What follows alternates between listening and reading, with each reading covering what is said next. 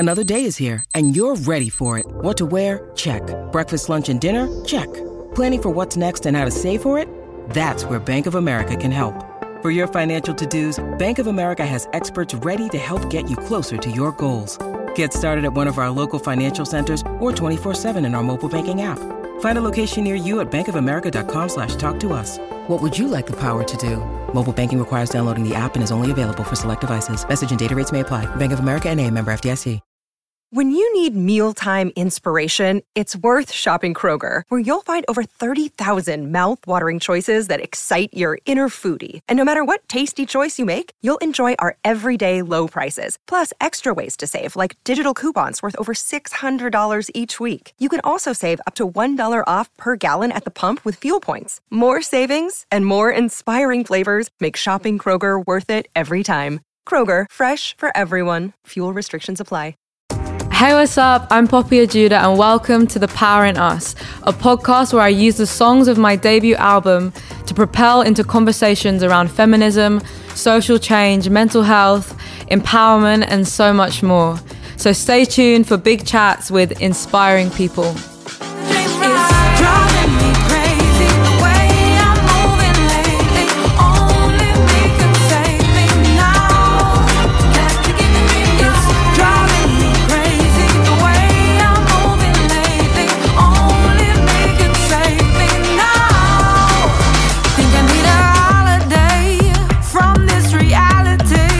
This song is called Holiday from Reality, and I'll be talking with Maverick Sabre. Hey Maverick, how are you? I'm very well, thank you very much for having us on. How are you? I'm good, thanks. Good.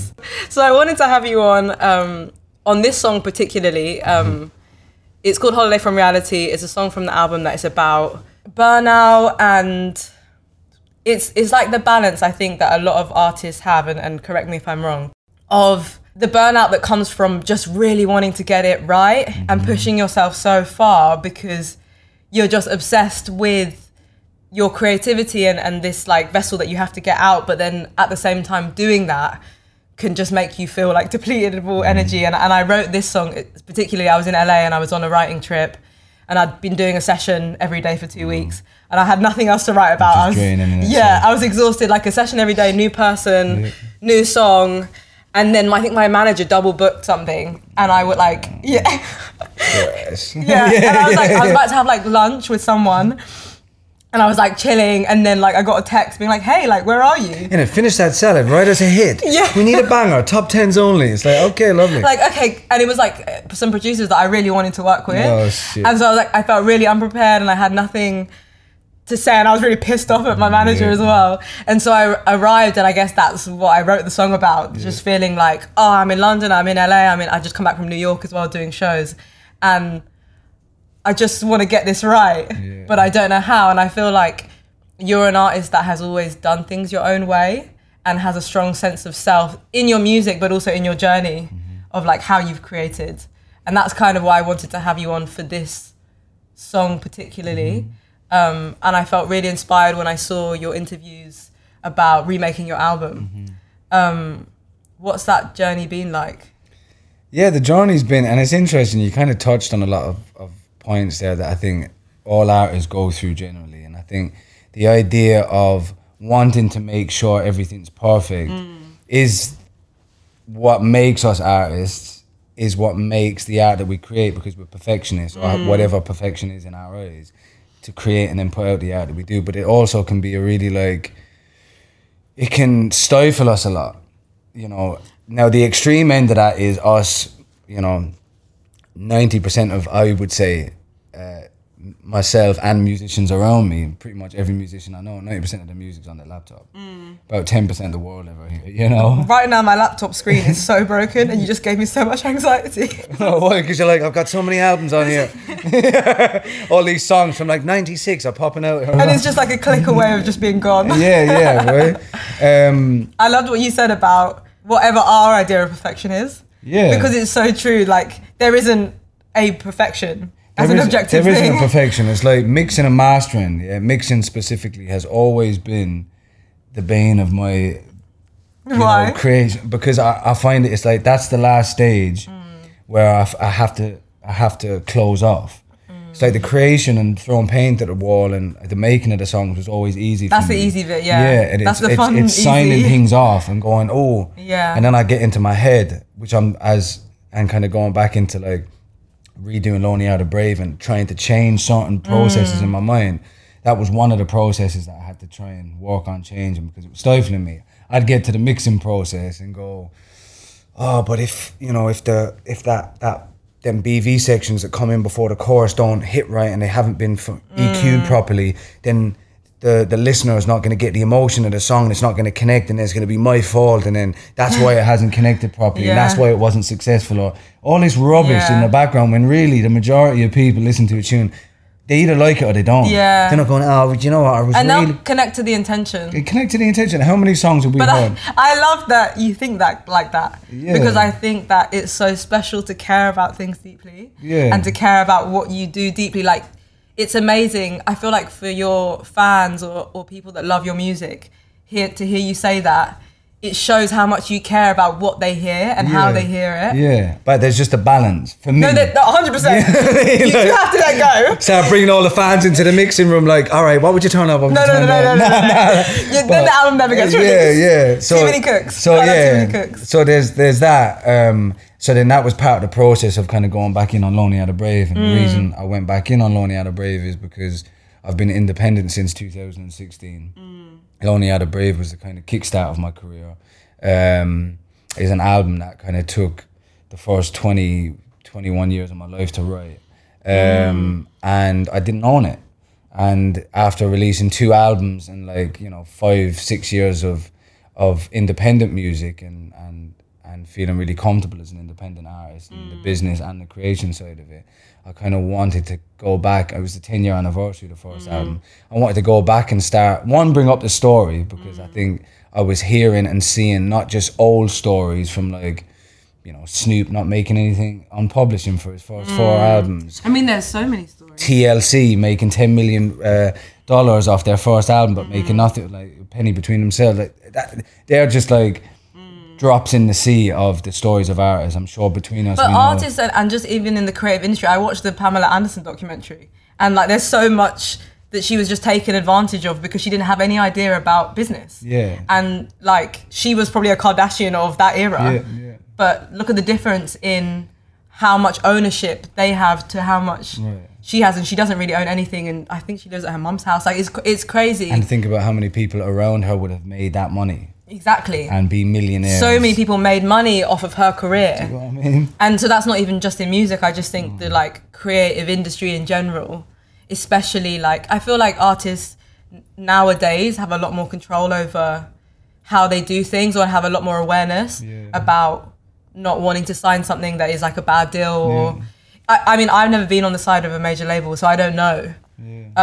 I've had an A&R for the first time this year, and even that was crazy for me. It was I really like my A&R, but disclaimer. Disclaimer. Yeah. We have a love-hate relationship.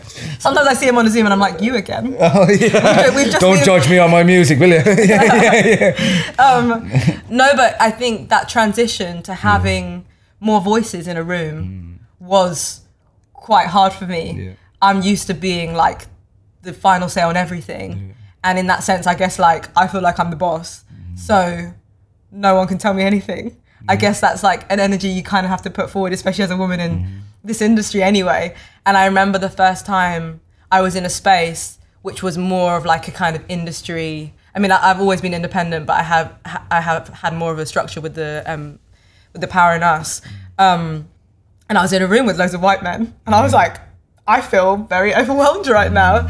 I remember feeling slightly triggered by the situation, because I was like, oh wow, all of a sudden, everything isn't all up to me. And it is, but there's more voices and there's more opinions. I felt like there was a pressure of the opinions in the room. And it scares me, the idea of that major label system, which is kind of, 10 times the velocity. Yeah. For me, it's always about, not everyone's going to get your music, right? And not every, you know this as well. It's being independent, you build a team of believers around you. I'm only here to walk with dreamers and believers. If you're not a dreamer and believer, then get away from me. But also you can't, like, this industry is so crazy. It's like, I call it the Wild Wild West. Because there are no regulations, no rules. It's just mad. Everyone's a chancer. Do you know what I mean? Everyone's like, the hustlers win. Like, that's it. All the rich people, do you know what I mean? All the nepotism. It's like, it's like hustlers and nepotism. Yeah, how'd you get this job? Well, my dad was, is it?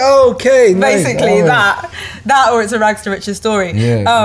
And so you need people that really want to fight for you and really care about your art, because a lot of artists that are coming up through that world, they are hustlers and they need people to fight for them. So if someone doesn't really fuck with your music and they're just there because it's their job, like, no. And you know, it's like, I can't be in every room. You as the artist can't be in every room at every single meeting. So whoever goes in there to represent us, I need to know that you fight my corner even more than I do. And that you trust them. And that and I trust them to do that. And I trust, and my main thing is I trust people not to just accept no.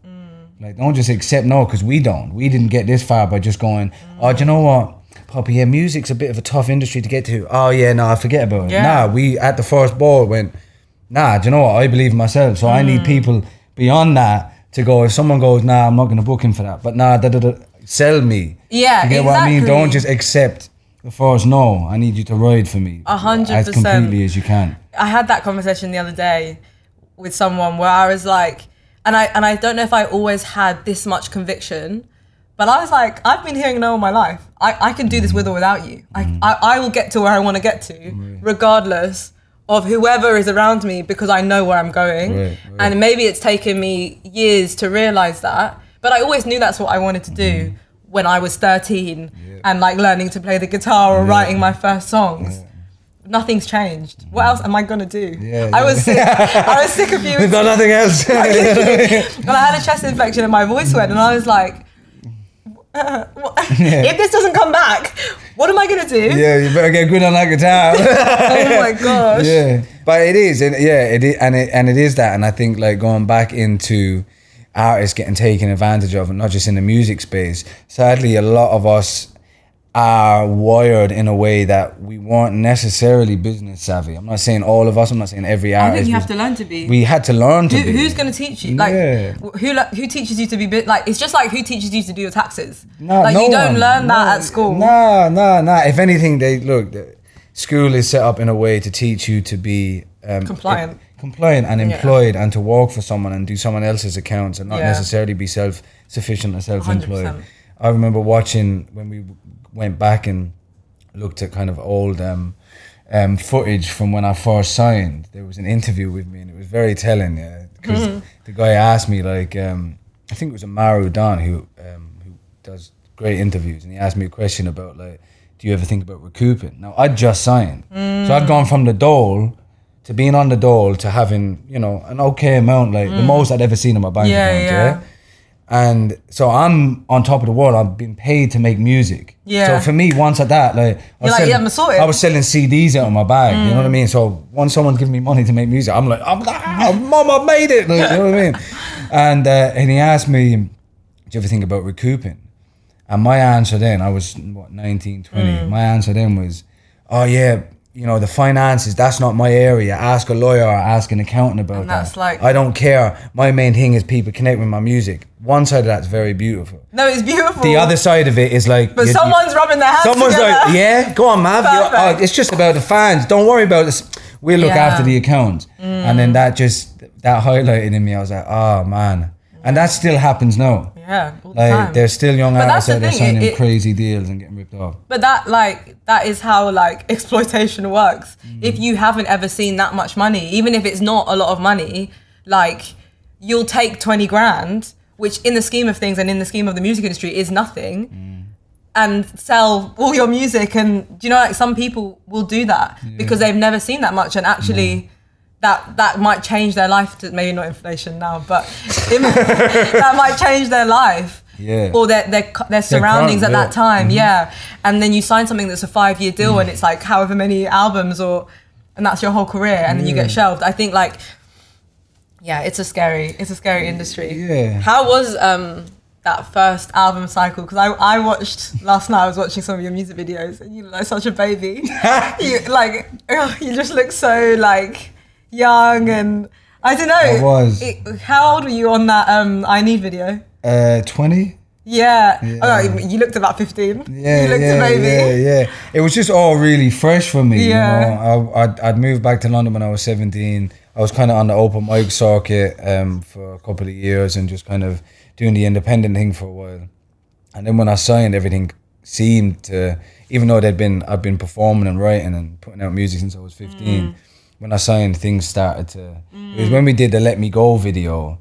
And we went to Vegas, and I remember people ringing me at home like, "Oh, lad, you made it," whatever.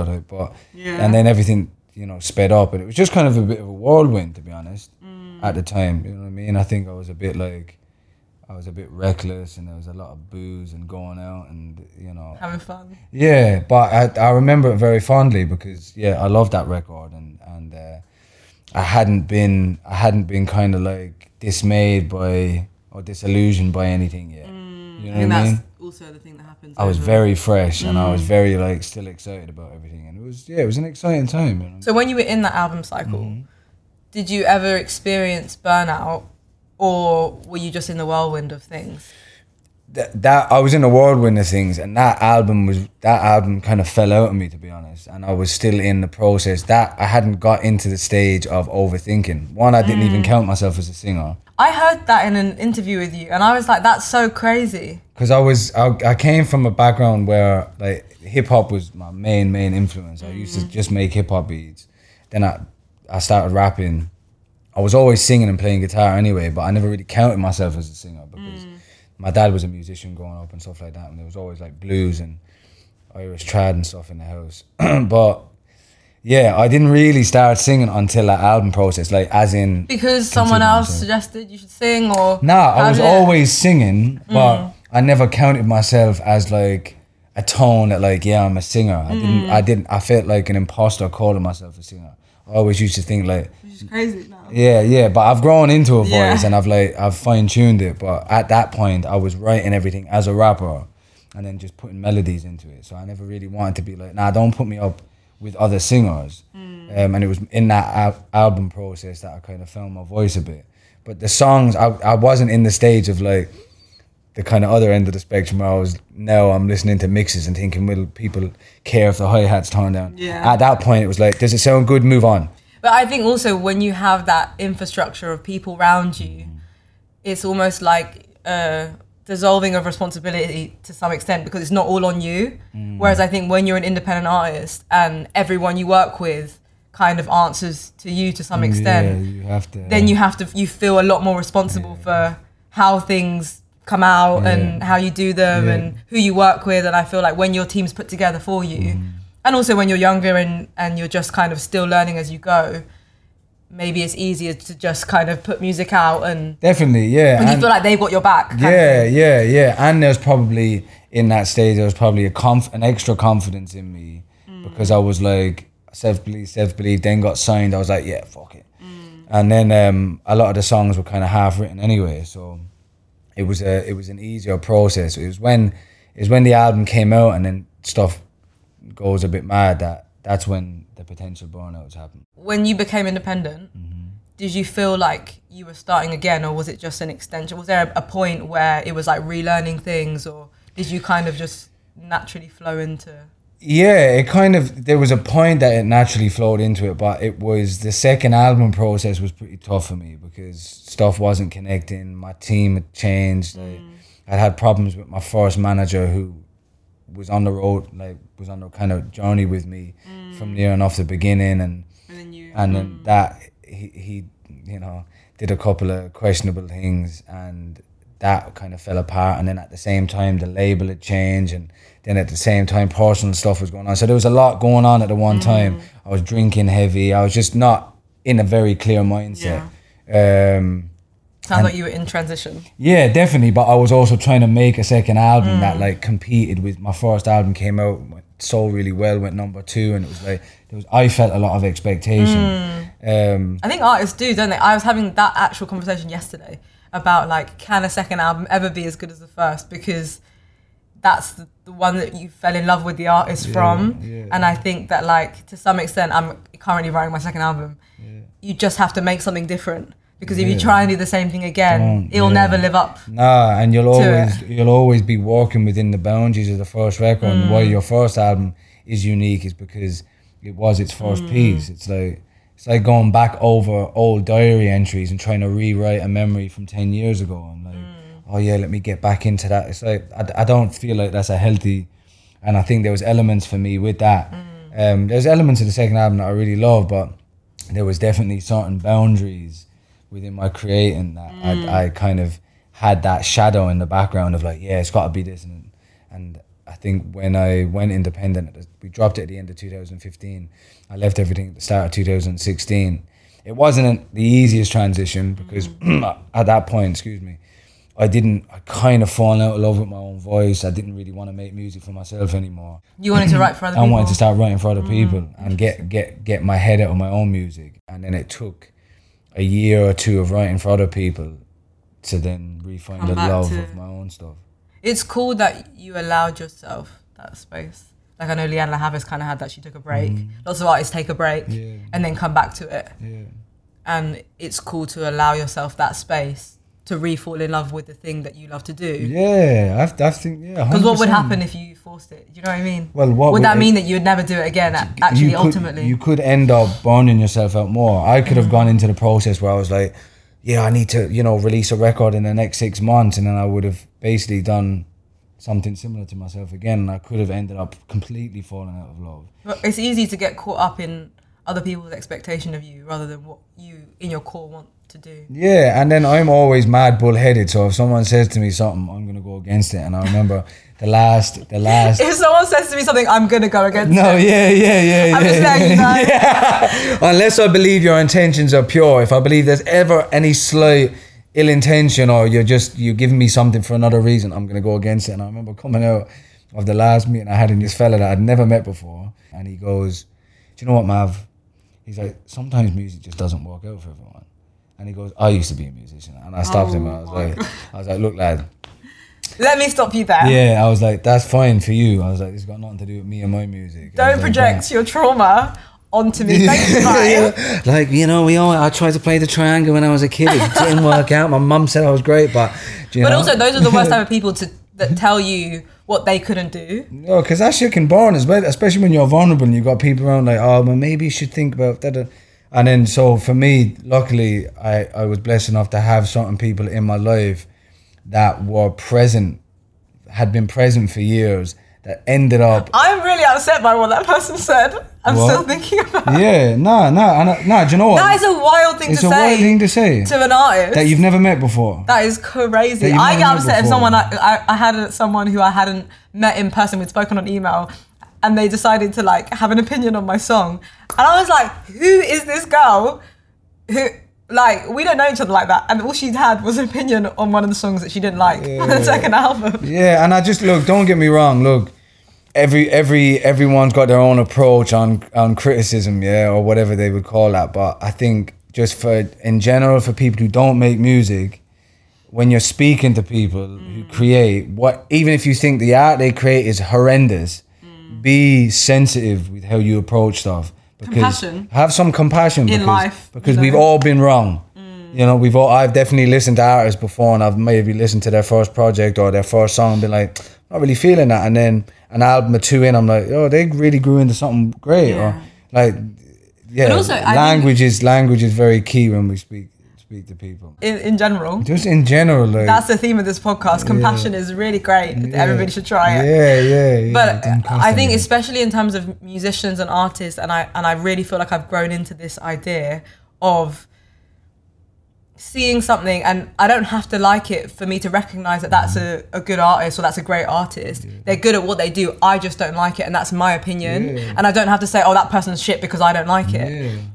Or I see a performance and it's maybe not that artist's best performance.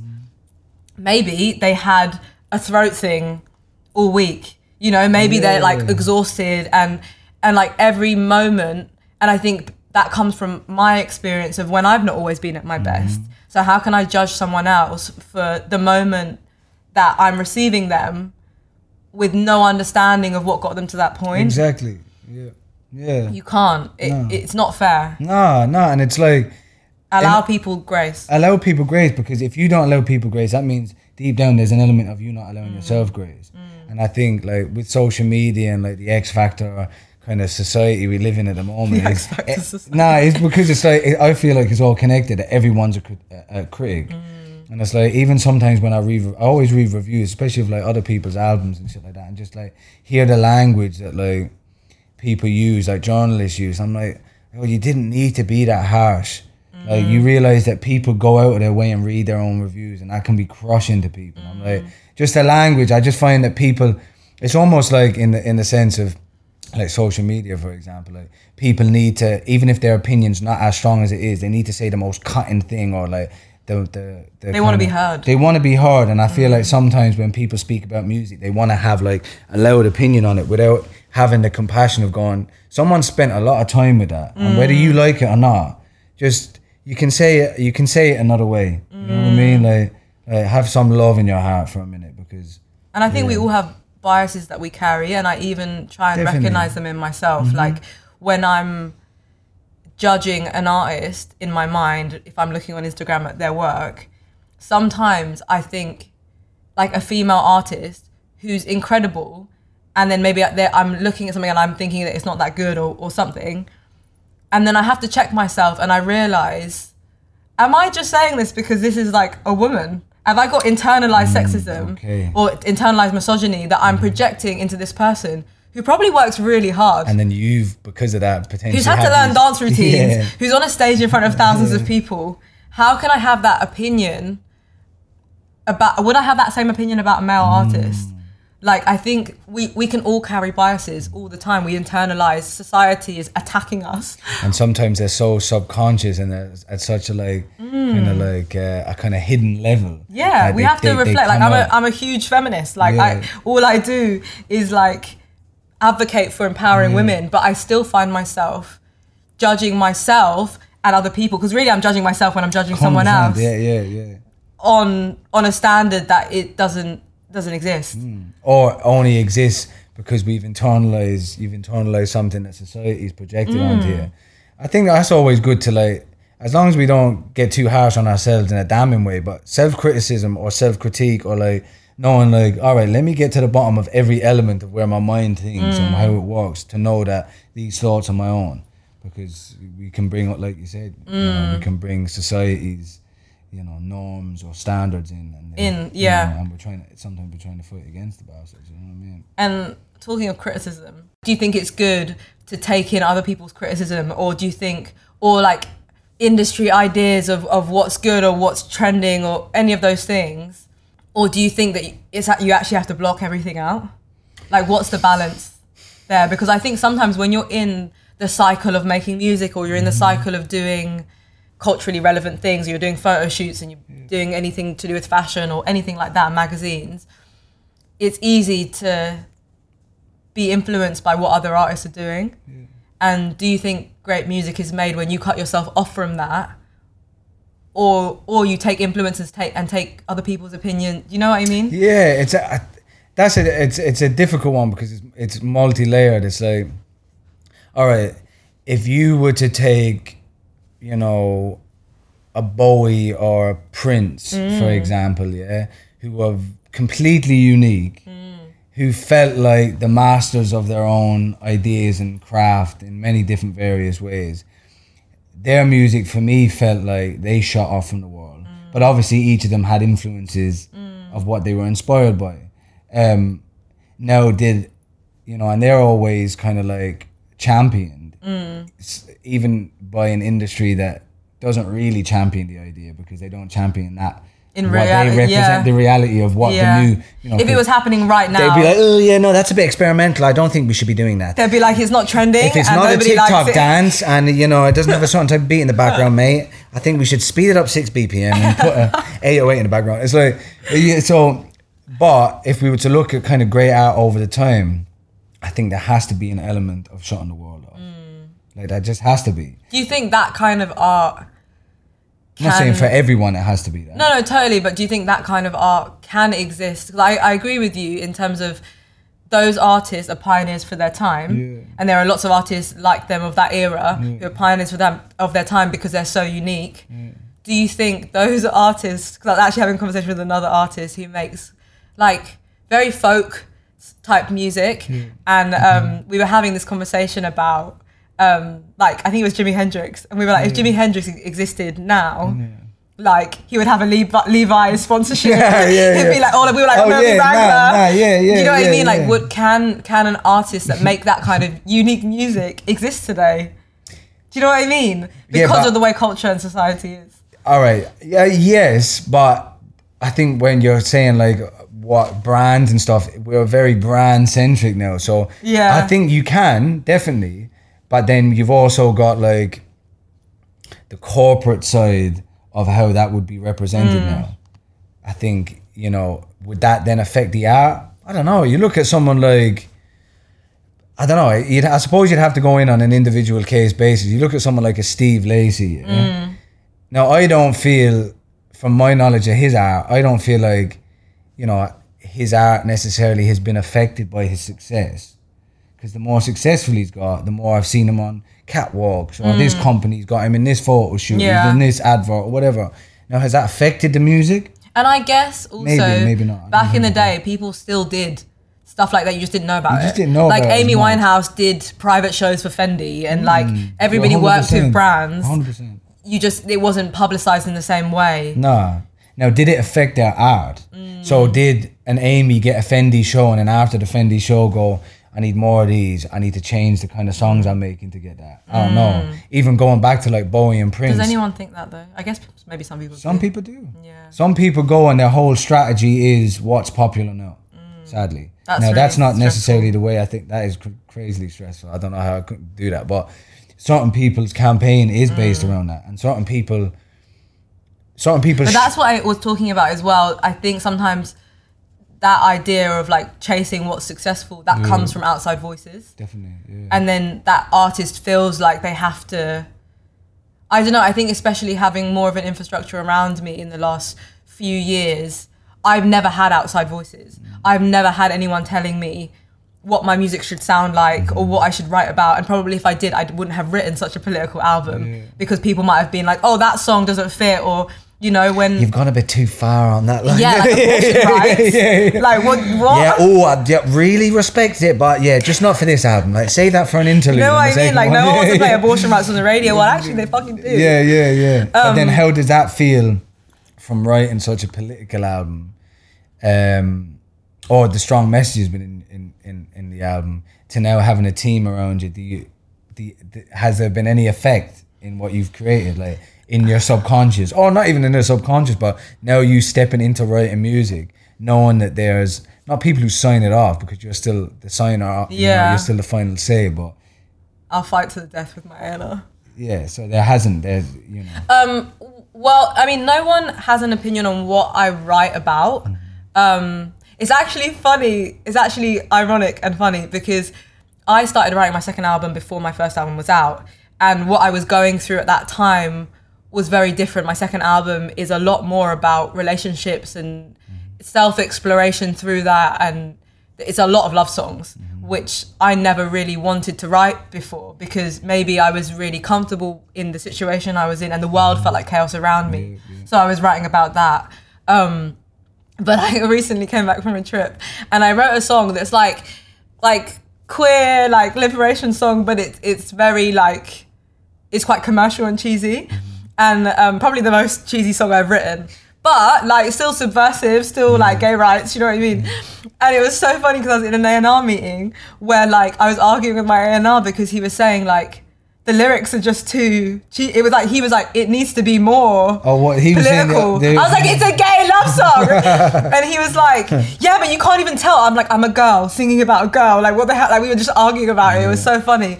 But it's actually the opposite way around. He was like, so, you know, these are a bit too cheesy. You know? These are too commercial, like, which is funny. And I think maybe it's more to do with like, people want you to continue what they know you for. And I think I'm an artist who has always changed. Like every project I've released has been quite different from the last. And every single, and I love so much different music. I don't think my music will ever sound the same. And disclaimer, my album 2 is like very different from album 1. Yeah. And I think it's important as you grow and change as a person, you allow your influences to change. And like, I feel like I'm very affected by my surroundings and the people I'm around. And that's part of my growth, that I have to, like I grow through where I take myself and who I'm around. And I'm very aware of the effect that people can have on me. And that naturally comes into my music. But I don't know, like I've definitely never had anyone tell me, but it's interesting because I think from myself, the music has changed. But that's quite interesting that you naturally came out with that song. You naturally came out with love songs. I want to write a fun, because that was something else I wanted to talk to you about, was that like, yeah, like I want to write deep and meaningful music because I want to change the world through conversation and like communication and highlighting issues that I care about and compassion. But I think maybe a lot of these songs came out of wanting to feel good, wanting to, actually a lot of the music that I listen to, and it's funny because I think I had and this is also what I mean about change, is I think I had an idea of like music that is just like fun, doesn't do anything for the world and isn't changing anything. But as someone who has experienced a lot of burnout in the last year, actually maybe I just want to feel good sometimes. Maybe I just want to dance. Maybe that's part of being able to change the world, is also being able to rest and escape through music. Yeah, and sometimes that is the Trojan horse. It's like, it doesn't necessarily need to be dates and specific political messages and like in-depth information all the fucking time with what we do, because I've always found that of like trying to balance that, because the music that inspired me growing up was always heavily revolutionary, heavily political, and music revolutionized me. But if I listen back to all the people that revolutionized me, they also had love songs, they also had movement songs, they also had moments that I could vibe to and be free, because sometimes the freedom does come within being connected to something else, because the messages and the politics are of this world. If you want to go on a spiritual level, they are of this world, and sometimes movement is key to connecting us all in something else, another realm, and sometimes we need that. 100%. And we need to be aware that this is the reality we live in, and we need to, you know, through discussion or through political music or through our messages, and our connection with people, we need to address and be aware of the change that we can affect. But sometimes to connect to something deeper within us, we need to put that on pause for a second, because there's only so much news we can take in. 100%. There's only so much of the outside world we can take in. I really Sometimes agree. we need to be close in a different way. That's why people's music, like, I don't know, Bob Marley had such an effect on the world, you know, or the John Lennons of the world, or whoever it may be. And I guess that's also the balance between making music for the world or for people or for like community, and also making music for the like sanity of yourself. And you do have to always consider yourself as well, because you can't create change or do anything useful if you're not connected to yourself, if you're not, you know, like spiritually aligned in some way. Or I think the hardest time in anybody's life is when they feel detached from themselves. You know, when you just don't feel like yourself, or you don't feel like you're in alignment with what your values are, or everyone gets different points in their lives and peaks and troughs where you feel a bit lost. And maybe that's a great opportunity for change, but maybe music that is for the soul in that sense is where you can get yourself back. Yeah, and refine yourself. And that's like, you know, sometimes, for example, I'm a big Lauryn Hill fan, and it, you know, as what I loved about Lauryn Hill was she was the duality of what I always loved to make. You know, I knew that she had such a stance on politics and society, but also her writing about internal conflict and love was beautiful. And sometimes we need to heal from whatever's going on internally before we can look at even trying to heal anything outside of ourselves. And I think both of them moments, you know, and potentially you know, when you've come around to like writing a love, I'm not calling it a love album. And up next, Poppy's love album. And on the candlelight. No. The album title, a love album. Innit, do you know what I mean? Like, you could be the quote on my album, like 5 stars, a love album. Right. Do one of them adverts, but I'll just be singing it. And on track one. But that naturally came out because obviously something within you felt like that's what you needed to express, and I think it's that duality of we're all human as well. 100%, and it's like sometimes the inside world.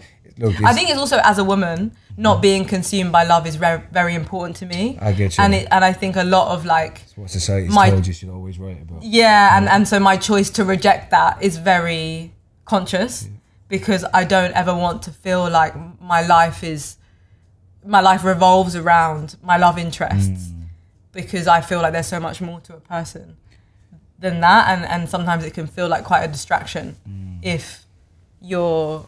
I don't know, but I think that's also like maybe something that is like a personal conflict.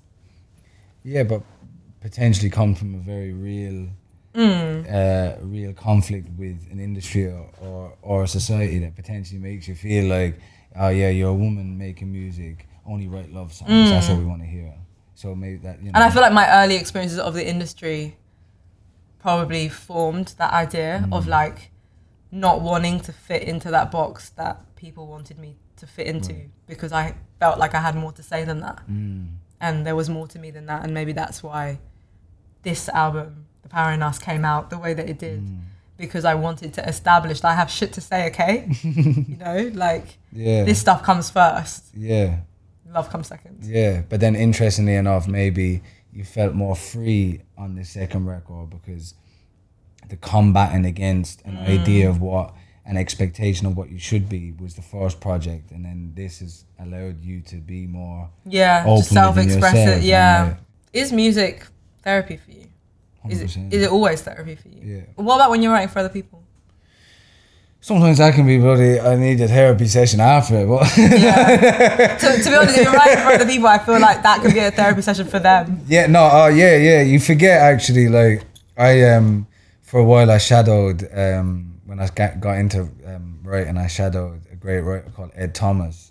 I remember coming home after the first couple of weeks and thinking, there's quite a lot of, it's an overload of information because a lot. Why does it stay with you? I feel like I'm a compassionate person, so, you know, especially even a lot of the conversations we're having now in between people's own personal traumas or experiences at that moment in time of their life beforehand, a lot of things that were coming up with artists, especially a lot of young artists, was their effect from the industry, pressures, the not success, the success, the expectations, what music they're being told to make, what way they should look and dress, and that was the thing that was reoccurring a lot, and that's, I think, that in me even cemented more the journey that I've been on of what I want to do as an independent artist in general. But music outside of that has always been a therapy for me, definitely. Do you have an idea for what's next? Is there something that you would like to do in the future? Yeah, I'd like to create more interesting performances. Yeah, bring something more on my live shows, I think, because I think there's just something about performing songs 100%. And being in a room with people and singing. It's a very spiritual, intimate. It's kind of like the purpose for me of music, is being in and realizing that, wow, we've all connected with I've written it in my room and you've connected with, you know. Well, also, you never know who you're going to inspire. I don't know if I mentioned that we did that other podcast when I saw you play at Lovebox. Did I mention that? I think you might have done, that was a very inspirational moment for me. I think I was 16 at Lovebox, hadn't released a song yet, and I remember seeing you perform. I feel like it must have been quite early in your career. Yeah, probably was. And I think it was you with your guitar. You might have been singing. Wow, that was really early on. Yeah, I think it might have just been you and your guitar. Yeah. And being like, and I remember walking past, being like, who's that guy? And that stuck with me forever. And I feel like for me, knowing your journey as an artist and seeing it, you know, from the periphery of your career, like that's the beginning. Yeah. For me, and there are certain artists I saw when I was just starting out. Estelle was one of them as well. I saw her at the Jazz Cafe. Yeah. And she talked about her story and her journey. And it's always stayed with me. And it's always given me like energy to create and energy to be resilient.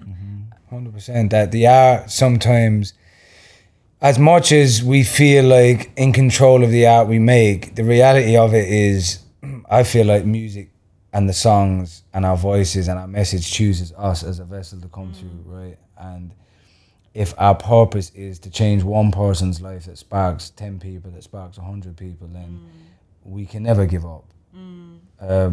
And you never know who you're going to inspire. You never know who has been needing to hear that song or needing to hear you say something, because that's their experience, or that's something that they've never heard from someone that looks or sounds or feels like them, or just needs a voice. You know, I think music has always been there to make people who feel alone not alone, and I think we've got to kind of stay true to that. So the question that I always ask everyone last, because I feel so strongly about our power to inspire others and empower others, what is your unique power?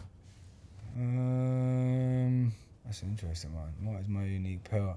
I don't know if this answers the question, but I feel like a purpose of mine, of me down here, is supposed to be reminding people of their beauty. And whether that is the songs that I make to make sure that people don't feel alone, or reminding other artists or people around me that they've got genius in them and they've got art that deserves to be shared, or they've got something to say, or they've got a career, or whatever it may be. That is a very important part. As time's gone on, I feel like that is, for me, something that has always struck a chord with me, and I think that is my objective here. That is very beautiful, and I hope that you continue to do that. Oh yeah, mate. For me, with stuff like that, that is a driving force, and I think coming back and re-recording this album, the first album, brought back the 17-year-old that was in my bedroom in Ireland, slapping the walls, thinking I'd made the best beat that anyone had ever heard in my life. It sparked something back in me again, that I'm like, nah, I'm here for something else. Yeah, and I think that's what will keep you sane for your whole life. Yeah, and keep us driven. Like you said, it's like, you know what drives you. You know what I mean? There's not everyone on their first album went, I'm going to make political songs or reflect on society or have songs about, abortion rights or the conversation. It's like, that takes a strong character. That takes drive. That takes belief in something beyond what we are and what we see around us. It's like a purpose here. It's passion. It's passion, yeah, and passion with a purpose of like, yeah, you believe in it. And it's like, once we keep that alive in us, nothing can ever affect us. You know what I mean? No TikTok trends. Nah, no TikTok trends. They make TikTok trends around the shit that you want to say. Yeah, exactly. You know what I mean? Thank you so much for Thank you very much for having me. Thanks for tuning in to The Power in Us, a podcast based all around the topics of my debut album. If you love what you heard, please subscribe and tune in wherever you get your podcasts. Big love. Hello, it is Ryan, and we could all use an extra bright spot in our day, couldn't we? Just to make up for things like sitting in traffic, doing the dishes, counting your steps, all the mundane stuff. That is why I'm such a big fan of Chumba Casino. Chumba Casino has all your favorite social casino-style games that you can play for free anytime, anywhere with daily bonuses. That should brighten your day a little. Actually, a lot. So sign up now at ChumbaCasino.com. That's ChumbaCasino.com. No purchase necessary. VGW Group. Void where prohibited by law. See terms and conditions. 18+. Hey, are you a super fan of Taylor Swift, Jelly Roll, or Morgan Wallen? Are you that song nerd who likes to dive into every little lyric of every little song and figure out what everything means? Do you want to take that a bit further, though? Because I have a podcast called Songwriter Soup, and it dives into the journey of a songwriter and how those people help craft the soundtrack of your life. I'm Laura Veltz, and I'm bringing all of my friends together to discuss our funny little job writing for all of your favorite artists. Listen to Songwriter Soup wherever you get your podcasts.